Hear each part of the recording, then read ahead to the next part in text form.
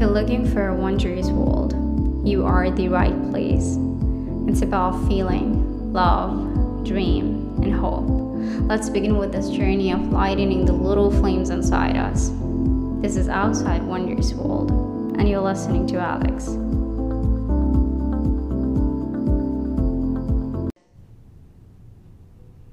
I don't know if I should reply or just let the message lie.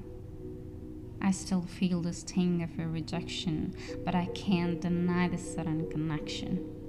I wonder if I miss you too, or if I'm just feeling lonely and blue. I'm torn between the past and present, between forgiving and resenting.